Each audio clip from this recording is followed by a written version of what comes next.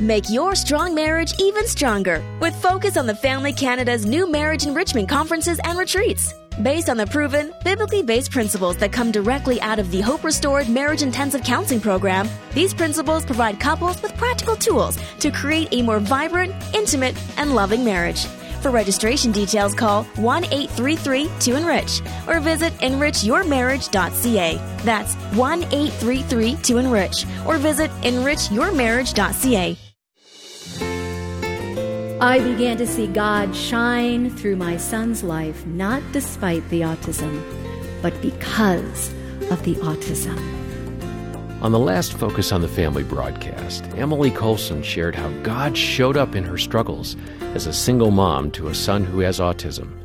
And you'll hear the rest of her story today with Focus on the Family President, Jim Daly.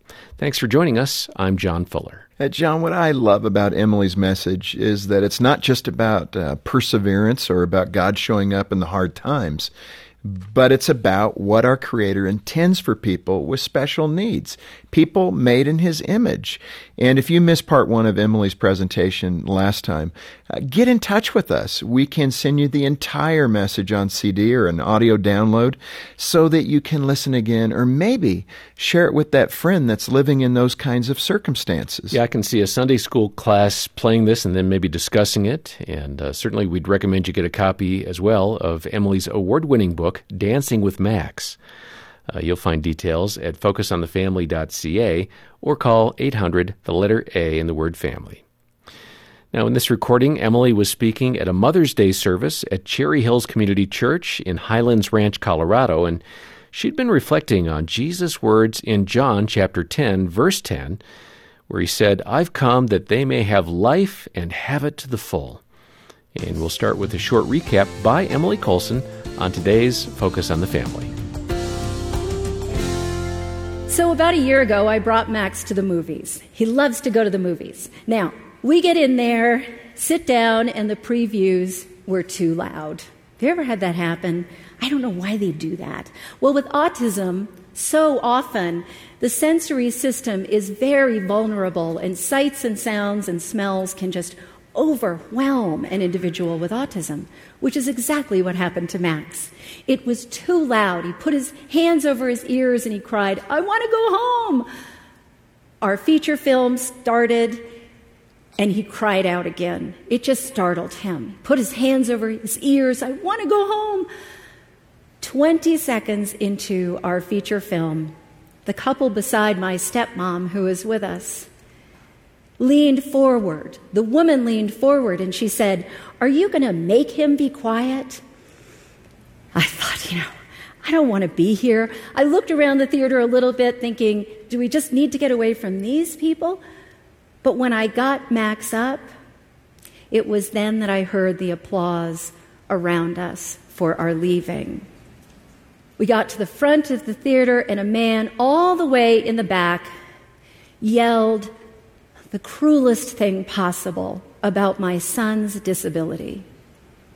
And as if that were not enough, just as we're stepping out the door, he yelled sarcastically, "Merry Christmas."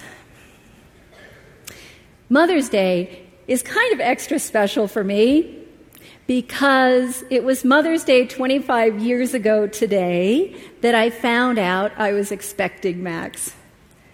Well, very quickly after Max was born, we realized that things were going pretty differently than we had planned. He wasn't hitting any of those milestones.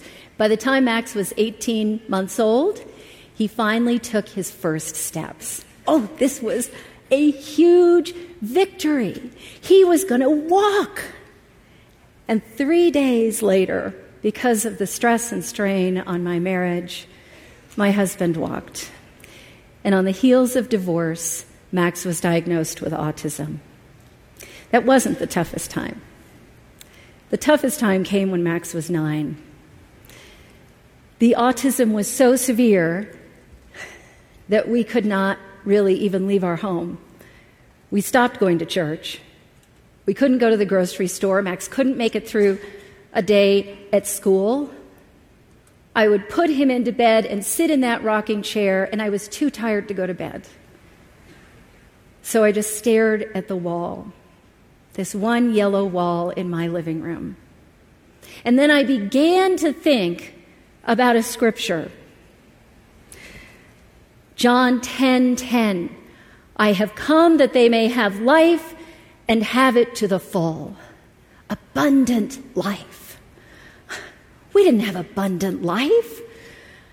We had the opposite of abundant life. So I made a decision that night, sitting in that rocking chair. And the next morning, I got Max up, got him dressed. I thought, we are going to trust God, and we are going to find out. So we went out. And it was disastrous.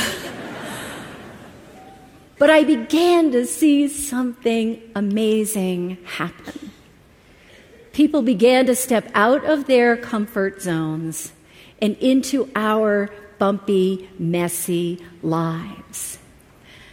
I began to see God shine through my son's life, not despite the autism, but because of the autism.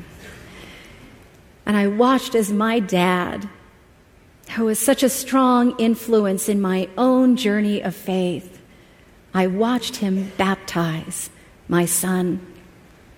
Of all the things the world says my son cannot do, he can give his life to Christ. See, God's goal for Max is not that he become like other young men. God's goal for Max is that he become more like Christ. Don't you think that's amazing? God has the same goal for this young man with autism who struggles so greatly that he has for you and me. I brought you this little cup. It's kind of small. It's dented. If you could see it closely, it is very tarnished. On the inside, it's all scraped up. I don't know if that happened from use or if it happened when it was made. If you were to see this in an antique shop, I'm pretty sure you would pass it by. It doesn't look very interesting. If they were to put a price on it, I'm sure it wouldn't be worth very much monetarily. But this cup is precious because on the bottom of this cup, there's a tiny little mark. That's the mark of my great-grandfather, my dad's grandfather, who was a silversmith. This cup is precious because it bears the mark of its creator. That's true for us, too. Our value is not determined by what we can or cannot do. Our value isn't determined by whether we're dented up, right, or scraped from use or tarnished. We are valued and loved and precious because we belong to Him. We bear the mark of our Creator. When Max was baptized, it was so precious. I was there on the side, my stepmom's on the side, my dad. We were overwhelmed with joy. But we had no idea how important this was to Max. We couldn't have imagined back then that for 11 years now, every time Max gets in the water, whether it's a pool, a hot tub, the ocean, he reenacts his baptism. He puts his hand on his cheek just where my dad had his. He puts his hand up like my dad had his, and he says, "Because you love Jesus, I baptize you in the name of the Father and the Son and the Holy Spirit." And then he pushes himself down and he comes up and he yells, "I got baptized!" You want to start a revival, take Max to a water park. Oh, it's fun. We're going next week, actually. I'm going to have some stories I'll have to relay back to you. When I watch Max do that now, after losing my dad, I watch Max put his hand up to his cheek, exactly where my dad had his. And I could see the handprint, the fingerprints of my dad's life in my son. A legacy of love and hope and faith passed from one to another. Oh, that we should leave that kind of legacy with our lives.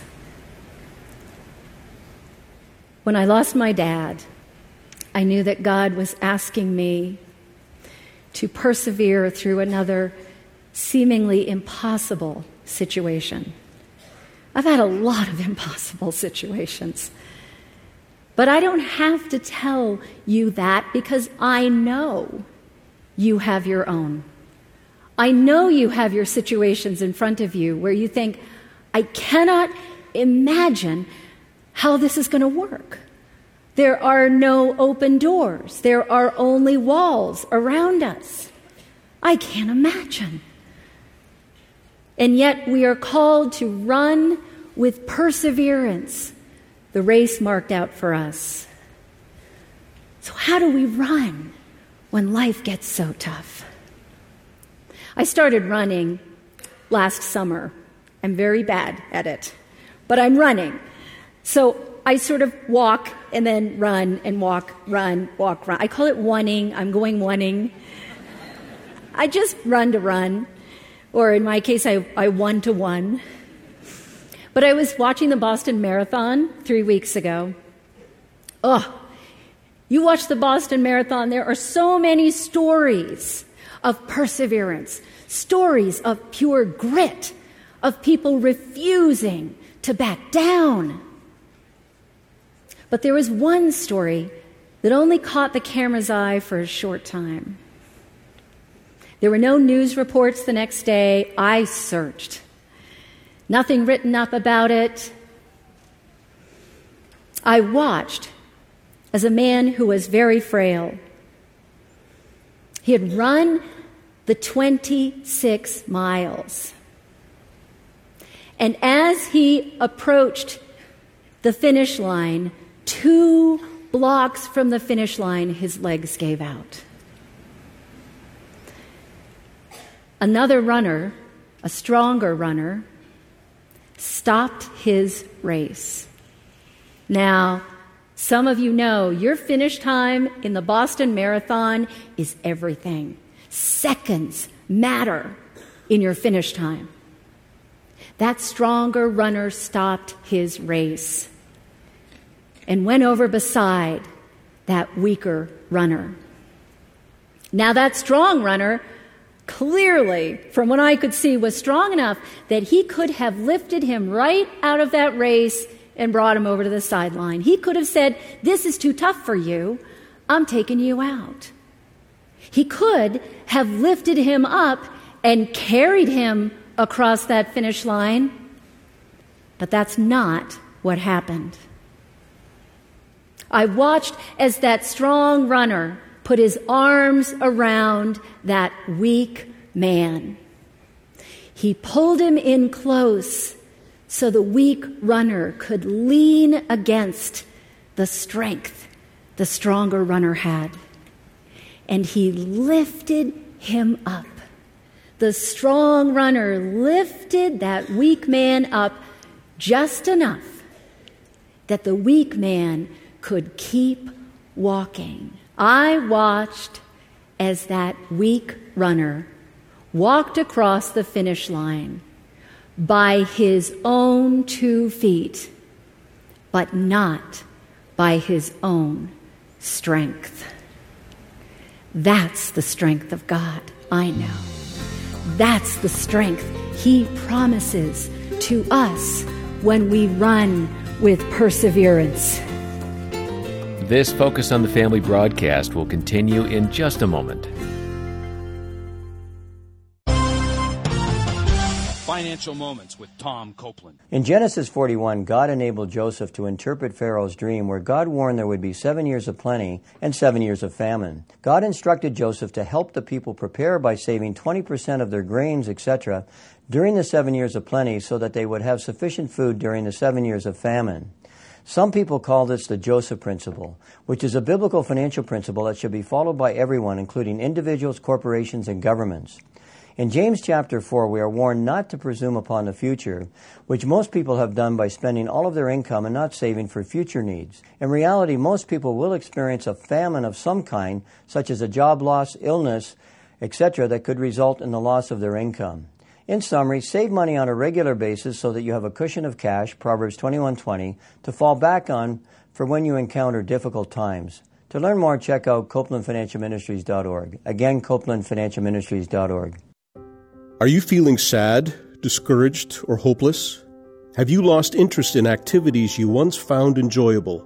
Are you confused about whether this is a passing sadness or depression? Focus on the Family Canada has created a free PDF booklet filled with professional advice, biblical insights, and resource suggestions that address depression. Download your free PDF booklet at focusonthefamily.ca/depressionpdf. Welcome back to Focus on the Family. Let's go ahead and return now to the presentation from Emily Colson. Isaiah 40 tells us he gives strength to the weary and increases the power of the weak. Psalm 46 tells us God is our refuge and strength, an ever-present help in times of trouble. Hebrews 13:5, God is promising, never will I leave you, never will I forsake you. We are more than conquerors in Christ Jesus. 1,000 other voices will try to convince us otherwise. Our legs may ache, our feet may be blistered, our lungs may gasp for breath. But we hold on to the strength of Jesus Christ. We hold on to the truth of Jesus Christ as he holds on to us, because truth doesn't change, even when the journey gets tough. The Apostle Paul, who endured such great hardship in his years of ministry, told us in Philippians 4, I have learned the secret of being content in any and every situation, whether well-fed or hungry, whether living in plenty or in want. I can do all things through Christ who strengthens me. So, as the author of Hebrews encourages us, let us run with perseverance the race marked out for us, fixing our eyes on Jesus, the author and perfecter of our faith. But we don't just run to run. We run to him. We run to God. God taught me something in that dark theater where there was such cruelty. I wouldn't have believed it possible had I not lived it myself. To have my son in an environment where he is so hated for his disability. But God taught me something. See, as a mom, I couldn't wait to get my vulnerable child out of that ugliness. But God, out of love for us, God chose to send his son as a tiny, vulnerable baby right into this carnage, right into this theater of humanity with all its ugliness, to bring us hope, to bring us himself, to bring us the promise of eternal life to bring us the promise of an abundant life. Oh, I can run to someone who loves me that much. Well, our story didn't end in that dark theater. It really kind of only began. Our church stepped in to run with us. A woman rented a theater. A young mom, she came up to me and she said, "Emily, as a mom, I just feel like I would want to make this right for my child. Do you think Max would like it if we rented a theater?" I thought she was just an idea person. I didn't think she was really going to do it, but she did it. And then the pastor of our church heard about it. The next Sunday, he got up in front of the congregation at every service, and he said, "I don't care if you like this movie or not. If you love Max, you're coming to the Muppets." All of a sudden, the church was running with us. And then the community began to hear about it because the news media picked it up. The news programs, the evening news in Boston is picking it up. The newspapers are picking it up, talking about how a church responds to the brokenness and the ugliness in the world, right? We know as Christians that brokenness exists in every heart. Every one of us, it's why Jesus came. He came for our brokenness. The brokenness in the hearts of those people in that theater is the same brokenness that's in mine. So all of a sudden, the whole community is hearing about it. People gave whatever they had. It was extraordinary. People couldn't wait to be a part of this story of redemption. It was awesome. Somebody donated a 37-foot limousine so that Max and 6 of his buddies and 7 staff members could ride to that movie in style. We had over 500 people come to watch a movie with Max. But we didn't just watch the movie. The first song came on. I don't know if you've ever seen The Muppets Most Wanted. Highly recommend. It's great. The first song came on and Max looked over at me and he said, "Mom, what about the other movie?" And I said, "Max, that other movie is all done." With that, he shot up out of his seat. He started dancing. All of a sudden, I look around. The whole place was ready to spring. They all shot up. By the end of that film, people are in the aisles dancing. They are hugging each other. They are crying. It was extraordinary. See, people came into that first movie at Christmas expecting a perfect experience, feeling entitled to a perfect experience. Here's my little bubble, and I own this little bubble, and nobody gets to pop it. Oh, what a miserable way to go through life. Everybody came to a movie with Max ready to give somebody else a perfectly glorious experience. Oh, what a celebration of love. What a beautiful picture of our church. What a celebration of life. A story of redemption. I want to encourage you as a church to do what only you can do. Be the body of Christ in a broken, hurting world, and all will be blessed. I want to share with you one little paragraph from the book that my dad and I were so privileged to write together. What a great gift God gave us to write about this experience of Max. This will give you a picture of Max in our church. See, we were out of church for 5 years because I couldn't figure out how we could be in church when you can't sit in nice, quiet even rose. Couldn't find our place. But Max is back. God opened wonderful doors. And after 5 years of heartbreak that we were not there, Max is now back. We are there. Oh, we are there. Max is a greeter every Sunday morning. You cannot come into church without experiencing this amazing joy that will meet you and greet you at the door. I watch people as their armor just drops off when they meet Max. It's beautiful. He sits at the welcome center and serves there. He serves on the cleanup crew every time there's a special event. He comes and he serves. See, he's not there saying, okay, who's going to take care of me? He's coming in as a believer, saying, I am part of the body of Christ. I am here to bring my gifts. God bless you. Thank you so much for having me.